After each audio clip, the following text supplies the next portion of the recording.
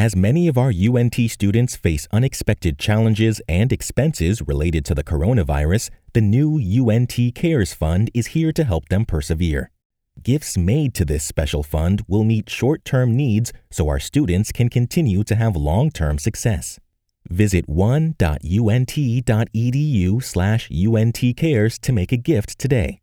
Your generosity will go a long way in helping UNT students stay safe, healthy, and on track to graduate. You're listening to the Ollie at UNT podcast, recorded at the Osher Lifelong Learning Institute at the University of North Texas. This podcast features interviews with the faculty, members, and staff who are a part of Ollie at UNT's community of lifelong learners.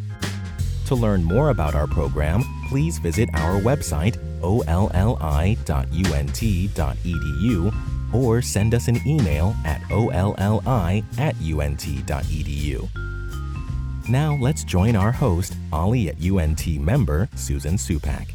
This is Susan Supak speaking at the Osher Lifelong Learning Institute at the University of North Texas in Denton, Texas, known to most of us as Ollie. I'm speaking with Dr. Diana Mason. Dr. Mason has had an extraordinary impact on so many areas of life here in Texas, as well as nationally and internationally. Currently a professor emeritus from the Department of Chemistry at UNT, Dr. Mason does research in chemical education. She leads a statewide team of chemistry educators interested in improving the mathematics skills of general chemistry students enrolled in Texas institutions. Dr. Mason has made a positive impact right here at Ollie, serving the Ollie community in many, many ways as a faculty member, an advisory council president, and chair of special interest groups. She's also an active fellow member of Denton's Benjamin Lyon chapter of the Daughters of the American Revolution, where she does a terrific job as the editor of the chapter's monthly newsletter. In addition, she is a member of the Colonial Dames 17th Century who have partnered with the Texas Veterans Hall of Fame, TVHOF, where she sits on the board. The 2020 Dames Service Project with TVHOF is called Remember Them Forever. For this year's Remember Them Forever project, the Dames have adopted Oakwood Cemetery in Denton and are in the process of providing 285 bio-sketches of the buried veterans and raising funds to support the purchase of flag-holding medallions for each veteran's gravesite, indicating the time frame of their service.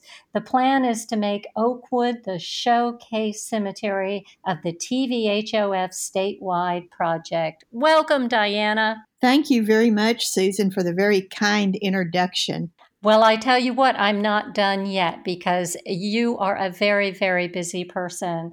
I've had the good fortune of knowing you personally for some time now through both your involvement with Ollie and the DAR. So I can say I have firsthand knowledge of how absolutely busy you are and how significantly you contribute to any organization you are involved in.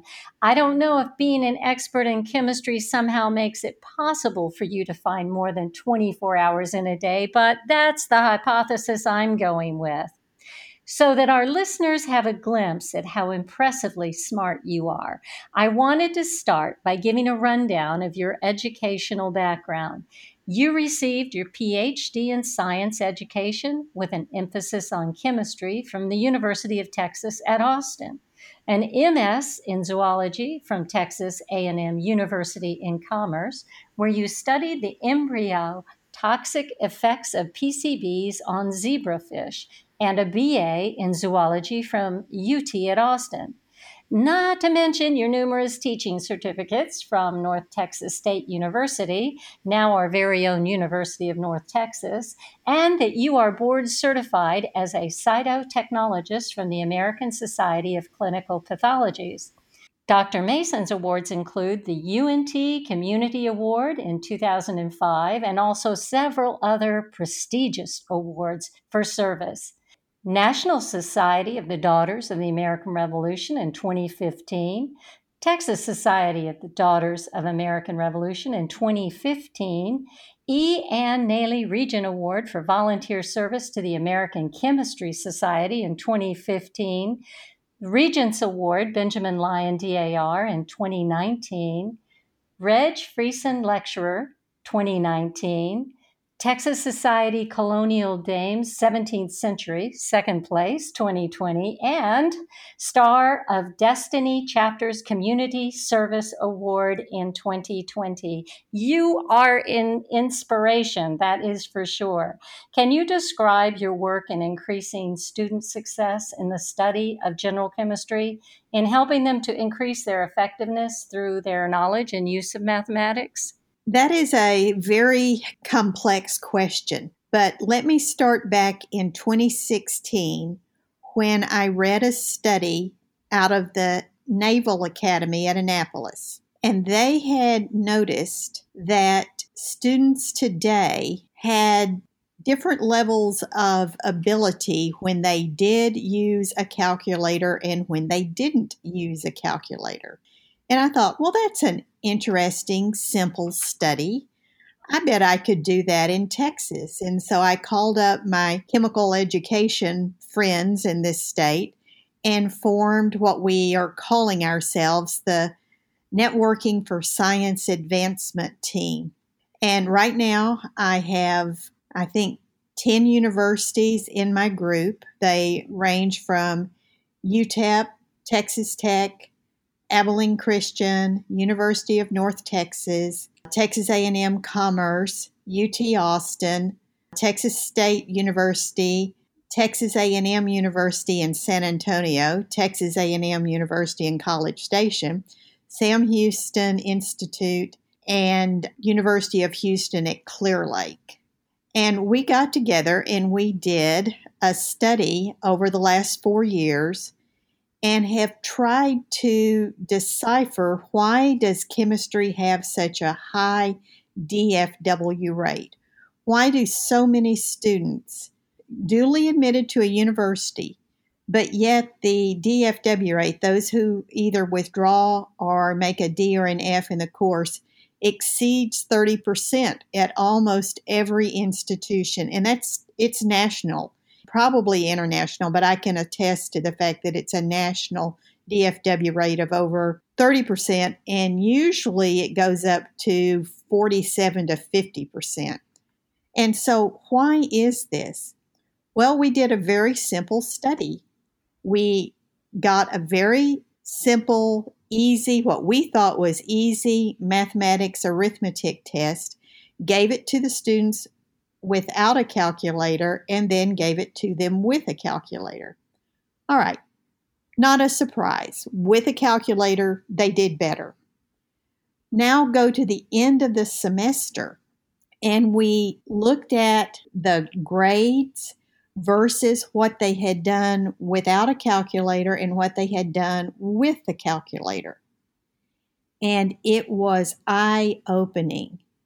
What students could do without their calculators was more highly correlated with their final grade in chemistry than what they could do with their calculator. We had no idea that your ability to do arithmetic, now this is literally arithmetic test. It's like multiply 87 times 93 on a piece of paper, but don't use your calculator. And it was amazing and eye-opening to us that what they could do without the calculator was more indicative of what their grade was going to be. And we give this the first week of classes.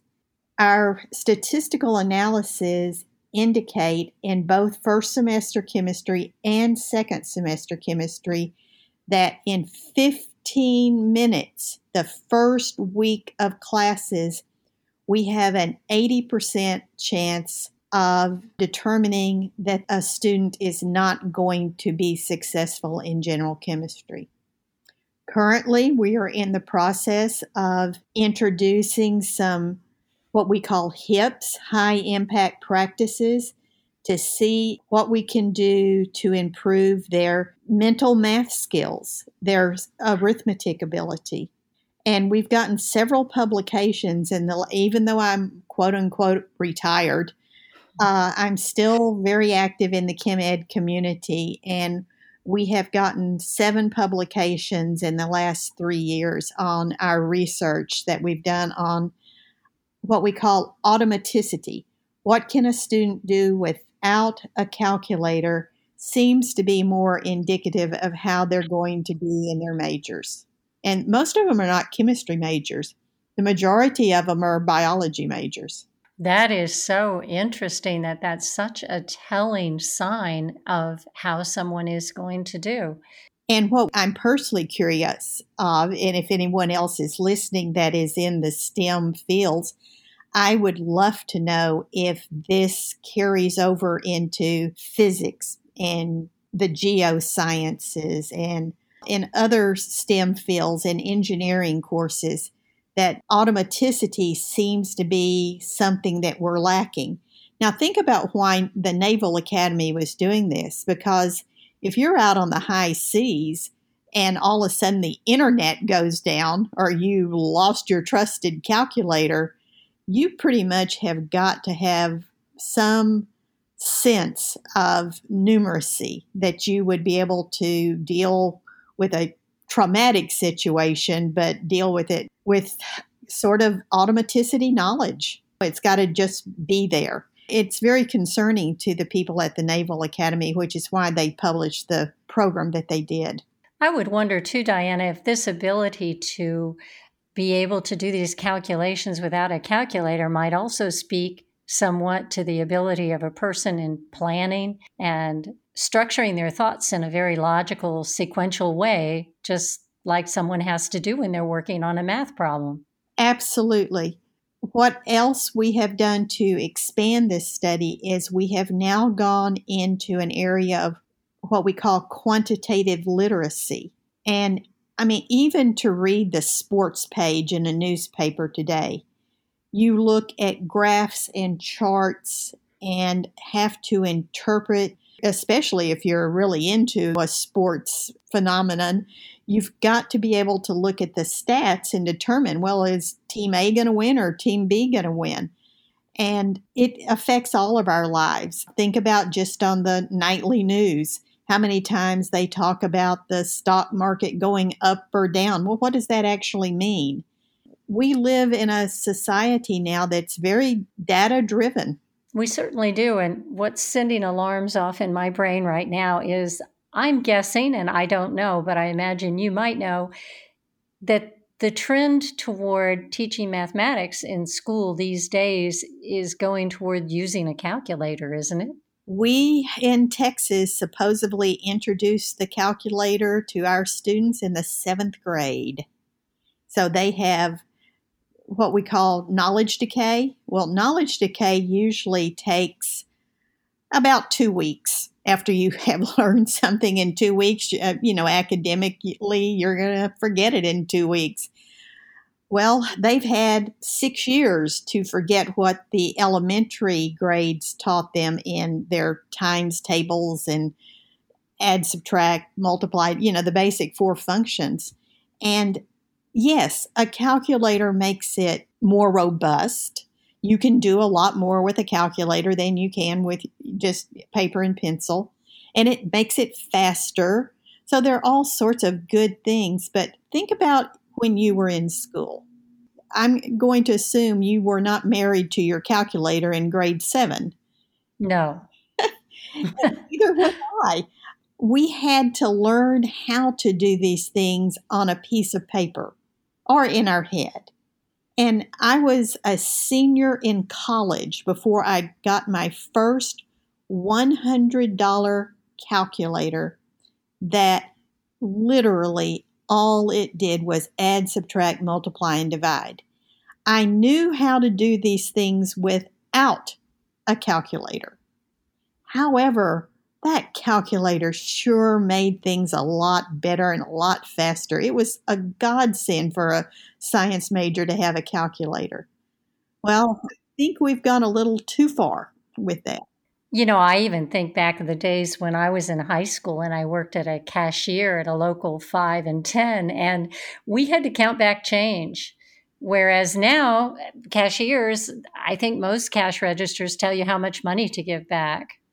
Yes. Have you ever had something cost $1.67 and you give them $2.17 and they look at you like, why? What are you doing? Why are you doing that? I did have someone say that just the other day. I think they thought I was giving them a very small tip. Now, obviously, you're still very involved with chemistry education and serving as an American Chemical Society Fellow and as a regional director of the Associated Chemistry Teachers of Texas. I read that you reached a personal goal in 2015, presenting chemical demonstrations to over 20,000 participants at sites as far away as Qatar and in 5 different states. That's quite a number. In fact, in your beginnings with Ollie, you were doing chemistry demo shows for Grandparents University. Some of our listeners might remember that as part of the Emeritus College, the precursor to Ollie at UNT. In fact, we're going to post some links of those demos with the podcast description, but I have to ask you, Qatar, what were you doing there? Well, one of my friends from graduate school got a job in Qatar and invited me over. I went over to give a talk on student success in the sciences. However, that afternoon, my postdoc, Bob Shelton, and I did a demo show. And I had now I'm going to probably not tell you what his rank was, but a sheik, his son was in the audience and came up after the demo show and wanted to know if I would go to his school the next day and do the demo show. Oh, I so much wanted to do that, but we had traveled internationally and we had only brought enough chemicals to get us through the one show. The young man was so sweet and so nice, and he wanted us so much to come visit his school, but I had to turn him down.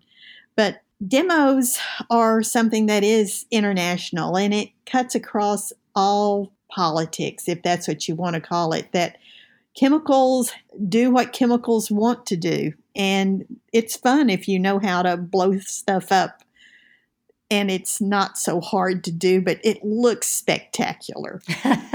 So is that what your demonstrations consisted of primarily? What kind of things did you demonstrate usually? And by the way, that's high praise to have someone come and ask you to come to their school. That's really incredible. Oh, I was so disappointed that I had to turn them down. The typical show was probably doing, I'll give the common names, elephant's toothpaste, which is just a decomposition of hydrogen peroxide. But when you put a little soap with it, it makes a big mess. Kids love that. Adults love that, as long as they don't have to clean it up. Right. And then another of the favorite ones is fire in the jug. And all that is the combustion of alcohol. But again, if you don't know the chemistry behind it, it looks a lot more impressive than it really is. And we also had what I call a baby thermite reaction, which if anyone wants to do this, you find some rusted ball bearings out in the field or at a car lot or something like that, and put aluminum foil around one of them and the rusted ball bearing and just smack them together between your left hand and your right hand, and it makes a huge loud noise, just the smacking them together. And of course, we always ended the show with balloons. And we would have one balloon that was our sad balloon, and our sad balloon was nothing but pure oxygen. But we always kind of worked that one into the scenario. Like the first one would be, we would explode a hydrogen balloon, and you can think of the Hindenburg. And so loud bang, a lot of flame going up. And we also would have a helium balloon. Of course, now after you hear the hydrogen go off, you kind of think, oh, well, she's going to make them all really loud. Well, helium, which was discovered in Kansas, but the largest concentration of helium is in Amarillo, Texas, it won't explode. And then that's what we put in the Goodyear blimps. And you would, I mean, after what happened to the Hindenburg, obviously a Goodyear blimp is a lot more safe. And you explode that one or attempt to explode that one, it just goes pop, a little bitty, just you can barely hear it even. And then we have our sad balloon. Well, now they've heard one huge explosion, and the sad balloon is pure oxygen, and oxygen is more dense than hydrogen and helium, so it's a sinking balloon. And usually we have someone from the audience hold this really short string, and we're going, oh, well, make sure you don't get too close, and we kind of build it up, and then you pop it. Well, it's pure oxygen. You have to have three things for a combustion to happen, one of which is oxygen. And then you have to have a fuel, and you have to have something to ignite it. Well, if you're missing one of those three, you have nothing happening. And so the oxygen without some sort of fuel just pop, and that's it. And of course, then the last one is when you mix the oxygen and hydrogen in the same balloon. And that's usually our finale with a great big bang. I can only imagine with all these demos how many young minds you energized into being interested in the field of science. Wouldn't that be interesting to know? Oh, I would love to know the answer to that question because it's a lot of fun. Yeah, it's a lot of fun, and it's a very valuable fun. It's good for kids and adults and everyone to see that kind of thing. Interestingly enough, I saw that you did research with Cynthia Powell on the effectiveness of podcasts delivered on mobile devices as a support for student learning during general chemistry laboratories in 2013. What did you find out in that study? Well, Cynthia was one of my graduate students. I always told my graduate students that the good thing about being in my research group was you get to choose your own project for your doctoral studies. The worst thing about being in my research group, you have to choose your own project. But Cynthia came to me with an idea already in mind, which was just simply wonderful. She's now a full professor at Abilene Christian University in Abilene. Her university had decided to give all entering freshmen a cell phone. And the faculty was told that because the university was giving all the students a cell phone, that the faculty had to figure out ways to use the cell phone in their classes. I'm sure it's not still up, but there was a billboard on I-20 on the way to Abilene that highlighted students in her lab with their cell phones being used. And that was just the coolest thing to go, I know her. As far as the study goes, what she did with this particular study was it was a way to take away one TA having to answer the same question over and over and over to lab groups. As you know, a lab of 24 probably has at least 12 lab groups. And you will have the same question asked over and over and over by each group, like, oh, now how do you do a titration and how do you do this? And you're like, oh, I just answered that, but you know that they're a different group and they probably didn't hear what you said to the other group.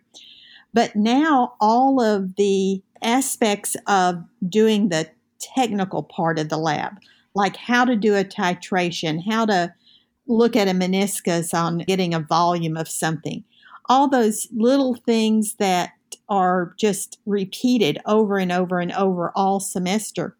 Well, now those were all pre-recorded so that students could see exactly how to open a barrette, how to turn on a Bunsen burner and light it properly, all the little things that those of us in the field just sort of take for granted, that now they had at their immediate access. Her results were very interesting. It sounds like you were ahead of your time. This sort of reminds me of a precursor to COVID with all of the Ollie video classes and the recordings that are going on now. I mean, how timely to have Zoom come into our lives. I wonder if without COVID, if Zoom would have become as popular. But I think it would have, but just probably not at the same rate that it has gone from literally from 0 to it's batting 1,000.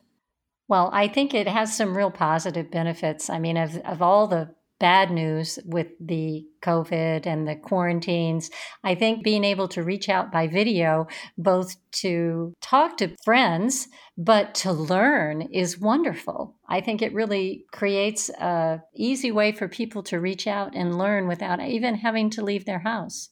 It's definitely got to be better for the environment, right? Less cars on the road. Well, I mean, think about just the first few days of what we would call the shutdown for COVID and the pictures of Paris and before and after when they took the planes out of the air, how the atmosphere went from being very hazy and dirty and you couldn't even see the Eiffel Tower. And a week later, you could. I mean, that was, to me, that was very eye-opening. We have to have some very happy birds in the world. Yes. After retiring in 2012, if you can really call it retiring, and I think I'm going to have to come up with a new word besides retiring. I'm going to work on that because I use it very loosely. You've continued to branch out into many other areas.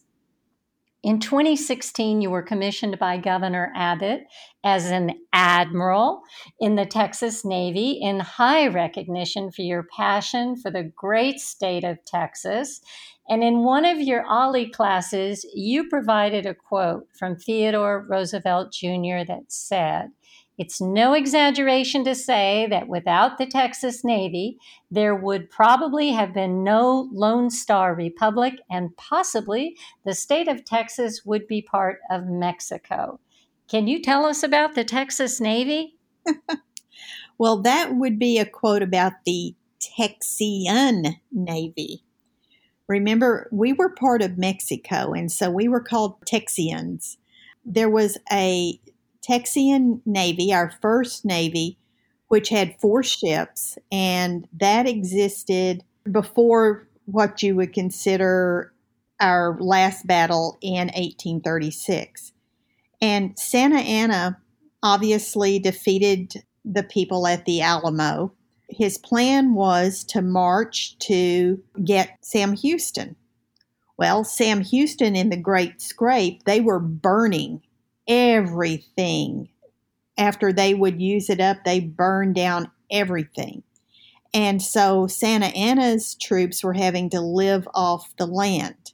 Well, his Santa Anna's plan was that when he got to Galveston, which is basically the way they were marching, new troops would be delivered, new ammo would be delivered, and everybody would have something to eat because the Mexican Navy was going to make that assistance to the Santa Anna troops that were on land. Well, our 4 little ships, our schooners, blockaded the Mexican Navy, and they never made it to Galveston. Quite a contribution. Yes, quite a contribution. And consequently, in 18 minutes, the Battle of San Jacinto was over because it wasn't that we fought that bravely or for obviously 18 minutes and it was over, but the Mexican troops had literally just marched from San Antonio. They were dead tired. They were hungry. They were fit to be tied. And it was not much of a skirmish. Now, the next Navy, the second Texian Navy, was while we were a republic, and that would be between 1836 and 1845. And we actually sold off our remaining ships. I think we had 8 for the second Texian Navy, and we sold off the ones that hadn't been lost to the U.S. to sort of buy our way in, because we tried to get in by treaty, but that failed, and so we were annexed. And to get annexed, we sold off our land in Wyoming, Colorado, Nebraska, New Mexico, Oklahoma. Then the U.S., in their infinite wisdom, said, well, y'all just keep that priceless land out in West Texas. And so we did. And that priceless public land in the early 1900s struck oil. And that was a good thing for us. I should say. So I am intermixing the Texian Navy with the Texas Navy Association, right? Right, because this is the third Texas Navy, and we actually call ourselves now the Texas Navy. But my interest stemmed from the fact that I went to the website and I saw this little clip about the Texian Navy that they were in process of developing for 7th graders, because it's in the now it's in the 4th and the 7th grade. But this film clip was being developed for the 7th graders. And it was fascinating what I learned about the Texian Navy. And I really had not known all of this. And I got in touch with the commander of the Texas Navy and asked him some questions. And he wanted to know what my interest in Texas was. And it goes back, part of it is something that is genetic, sort of genetic. My great, great, great grandfather's wife was William Barrett Travis' first cousin. And William Barrett Travis was the commander-in-chief of the Alamo, as probably most of you know. And it's always just been part of family lore that, you can't say that we're kin to each other, but there is a link between us. And so I was talking to Commander, I think it was Commander Hatch at that time, and then also informed him that my grandfather had been Attorney General of Texas. And that sort of did it. And he said, would you like to join the Navy? And I was like, oh, okay. How do I do that? And he said, well, send me a resume of what you've done. Well, I had given all these talks on Texas through Ollie, mostly. And so I sent him all these talks that I had done on Texas. I guess he liked what he saw, and he sent my letter of recommendation into Governor Abbott. And a couple of months later, I was a commissioned admiral in the Texas Navy. That's a great story. And you're also very involved with Denton's Benjamin Lyon chapter of the DAR, an organization that we both have the good fortune to be members of. And I mentioned in the introduction about your work as newsletter editor. Can you tell us a bit about the contributions of the Benjamin Lyon chapter to the community, and perhaps more about your involvement with the DAR? Well, being newsletter editor is great because you get firsthand knowledge of all this stuff that sometimes nobody else knows but you and the regent. And so you stay really on top of things. But how I got that, I think you can probably relate to this, that I had been in Benjamin Lyon for all of 1 month. And Linda Scott, the regent at that time, said, oh, hi. Welcome to the Benjamin Lyon chapter. Would you like to be newsletter editor? And I went, well, I can do that. Do you have a sample of what one of your newsletters? I'd only been in for a month. So do you have a sample of what one of your newsletters looks like? And she said, we don't have one. You'll be the first. And I was like, oh, okay. Sure. And our first newsletter was 2 pages long. And now I think you know that we probably pretty much have 20 or 30 pages a month. And it's fascinating how dedicated and how involved the members of our chapter are in everything that goes on in Denton. It's it's not just what we do for the chapter, it's all the other stuff that we do. We're into, well, we have a monthly article from a registered pharmacist. She has her PharmD degree, and I think the next month it's going to be on probiotics. And she just finished doing a couple on the potential of a COVID vaccine. So we're at the cutting edge of a lot of things that are going on, not only in Denton, but all over the world. And of course, we have our regular columns. This month, Georgiana Burlage did her talk on her father, who had been a POW in World War II, courtesy of the Japanese. And I unfortunately missed that lecture, but I've heard that she's going to be giving one for Ollie pretty soon. Yes, and it's an incredible presentation, I must say. It's very moving. You already have prior knowledge, huh? Yes, I do. Well, I am definitely going to get to listen to that one. I have to agree with you. I continue to be impressed by the involvement and the quality of that involvement of the members of the chapter, both in the community and nationally. It's quite a group of individuals. They are remarkable women. That's just the bottom line. Remarkable. Yeah, I agree. Now, the DAR fits in nicely with your obvious love for history, particularly Texas history and Texas culture. We are so fortunate to have you as an Ollie faculty member to share this passion with us.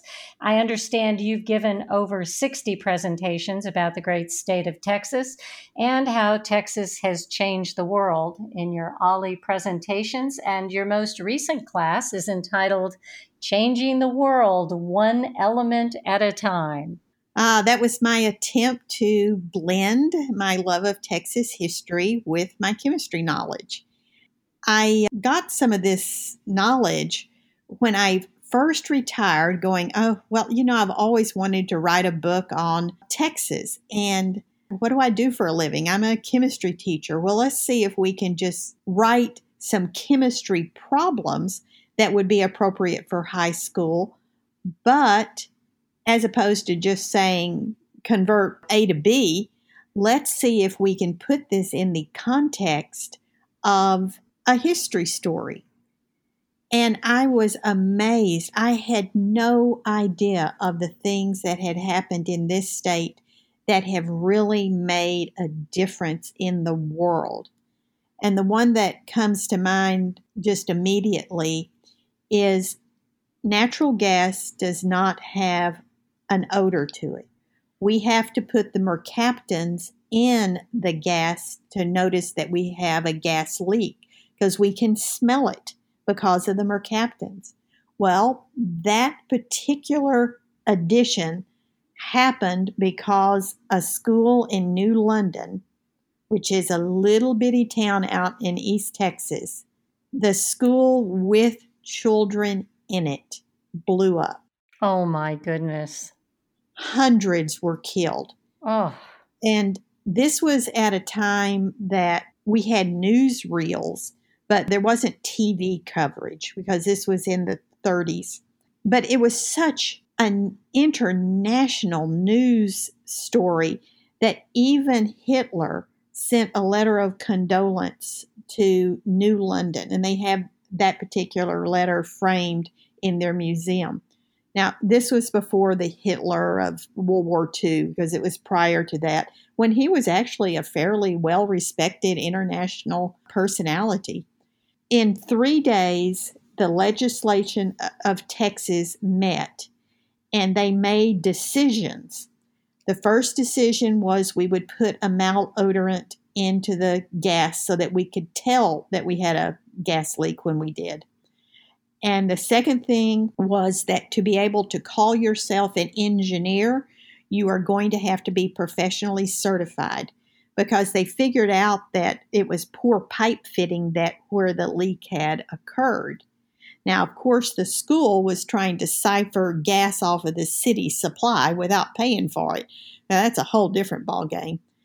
And then the third good thing, if you call it a good thing, was that they decided that no new construction of a school could be built with a sub-basement because that's where the natural gas had collected and was able to cause such a huge explosion.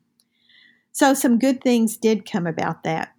And then another thing that is all due to Texas is fluoridated toothpaste. A dentist went to Hereford, Texas, out in the Panhandle, and noticed that the community was pretty much cavity-free. And he got to publicizing this and talking. Now, as for a dentist, not having cavities in little kids' teeth, it's not good for business per se.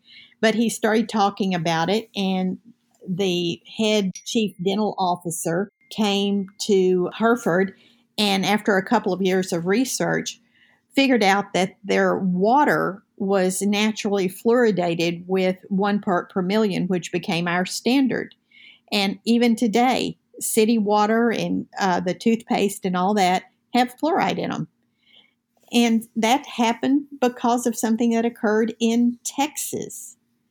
Now, my third story, which is probably, I think, just phenomenal, was Dow Chemical came down to Freeport, Texas, because they knew how to do this, but they needed a large source of seawater.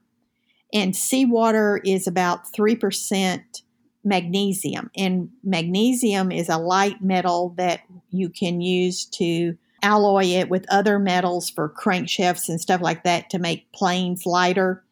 And also for incendiary weapons, it's a good igniter. And we were out of magnesium on land. And this is World War II, and we needed more magnesium. So Dow Chemical came down to Freeport, Texas, and figured out how to mine a metal out of the ocean, which is the first time that had ever been done. And we recovered enough magnesium that supposedly it changed the course of the war. You were also the former special interest group chair for the Ollie's Day Tripper groups. Day trips to interesting places offered as part of Ollie at UNT's official curriculum. Now, in response to the COVID-19 situation, you've adapted that, and you are chair of the virtual special interest group on Texas, sharing virtual day trips, highlighting the symbolism of Texas, historical markers, Texas state of mind, and Texas veterans. Can you tell us about that? Day tripping per se ceased when COVID hit. And we had a couple of really cool ones coming up. We were going to go to the new ballpark for the Texas Rangers, and that one got canceled. And we were also, I think in August, we had a ghost tour of Denton planned. So I was looking forward to that one. Ooh, that sounds good. It was. I have heard this particular lady do it before, and she was making me believe in ghosts. And so I thought this would be a really good day trip, or night trip, I guess, in this case. But that kind of got put on hold. And so Stephanie decided that we should do it virtually because she said that somebody had suggested more information on Texas history, and she thought of me, and which is great because I love talking about Texas. It's fun. I just literally sat down and said, okay, now what can I do? What can I do for an hour? And I just came up with some subtitles to go along with the Texas history. One of them was inspired by Jordan, who everybody knows. It was the Texas state of mind, which has to do with in some realms, has to do with the music of Texas. And so I'm looking forward to plugging the Texas music scene. Jordan introduced me to some new Texas music but it's all Texas music. We in this state do everything from blues to rock and roll to country to western swing, and we even have some music that it's too young for me, but it's all Texas music, and it all probably can be traced back to when we first had a Texas, which is just great. I mean, even supposedly Davy Crockett brought his fiddle to the Alamo. I wish I knew where that was. It was probably destroyed, but Wouldn't that be nice to have his fiddle? It sure would be. It just so happened that Wednesday was the day for the SIG group to meet. And Wednesday, November 11th, just happens to be Veterans Day. And so I have invited Gary Steele to be our guest speaker that day to talk about his projects with the Texas veterans. That's terrific. I can only imagine the many wonderful little tidbits of knowledge you must have in your head regarding Texas culture and history and so much more. I know you mentioned you have the genealogical connection with the Alamo.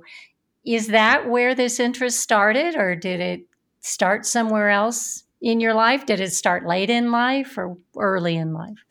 Well, early in life, in the fact that I always knew that there was a relationship between William Barrett Travis and the family. But it was my 7th grade Texas history teacher, Mrs. Umlin, that really sparked the interest.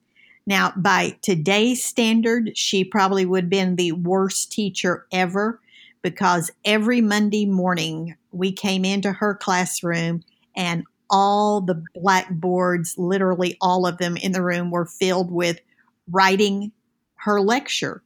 And our task was to copy what was on the board into our notebook. And we were not to talk. We were simply to copy the lecture notes into our notebook.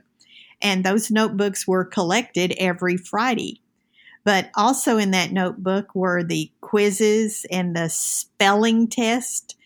And we also had to draw pictures of whatever we had talked about that week. I mean, if we had talked about rivers in Texas, we had to draw a picture that had to do with the rivers in Texas. We talked about the Alamo.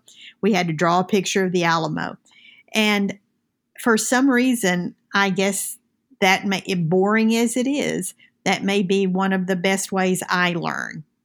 Well, she was obviously on to something, right? I think so, because not only did I learn a lot, but I retained a lot.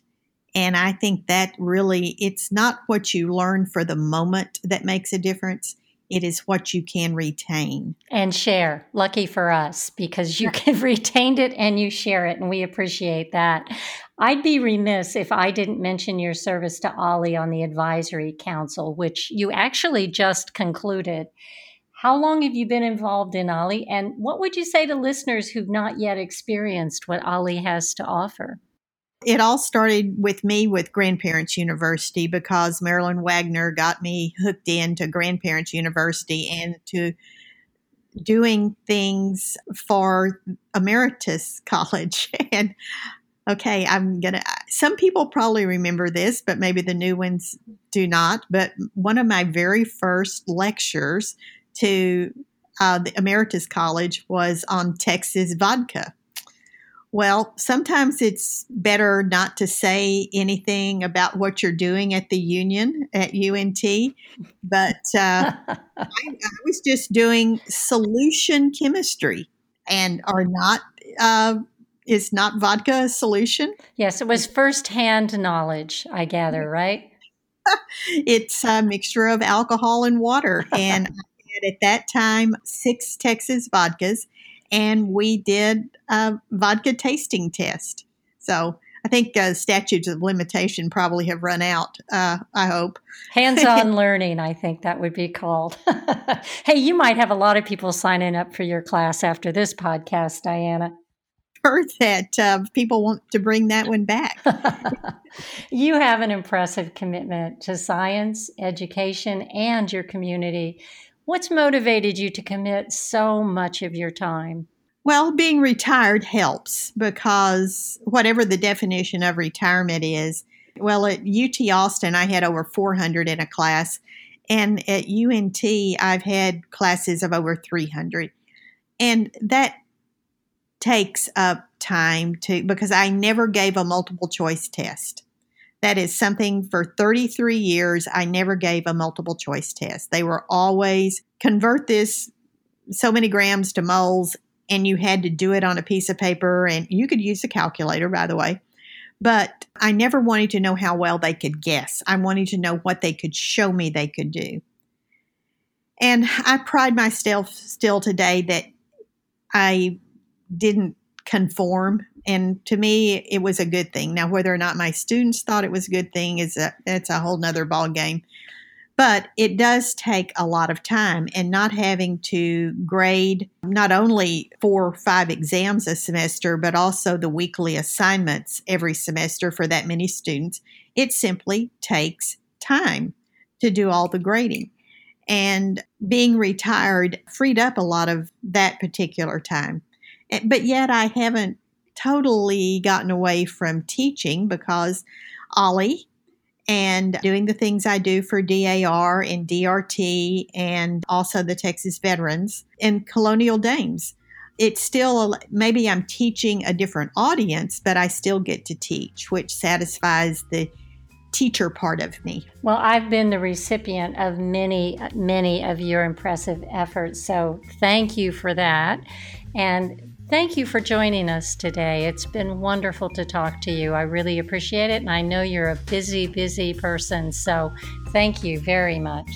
Well, this has been a pleasure to get to talk to you for more than our 5-minute chats at our various organizations. So I appreciate you taking your time and doing such a fabulous job with all the podcasts.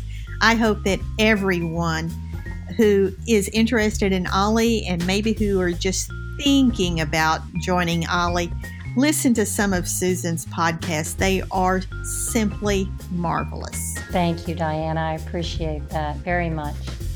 This has been Susan Supak at the Osher Lifelong Learning Institute at the University of North Texas, speaking with Dr. Diana Mason. Thanks for listening. If you enjoyed this episode, please go back and listen to our previous interviews, which you can find on our website, olli.unt.edu/podcast, or by searching for the Ollie at UNT podcast in your favorite podcast app. While you're in the app, don't forget to subscribe and give us a rating. We also encourage you to share our podcast with your family and friends. Join us again next week for another episode.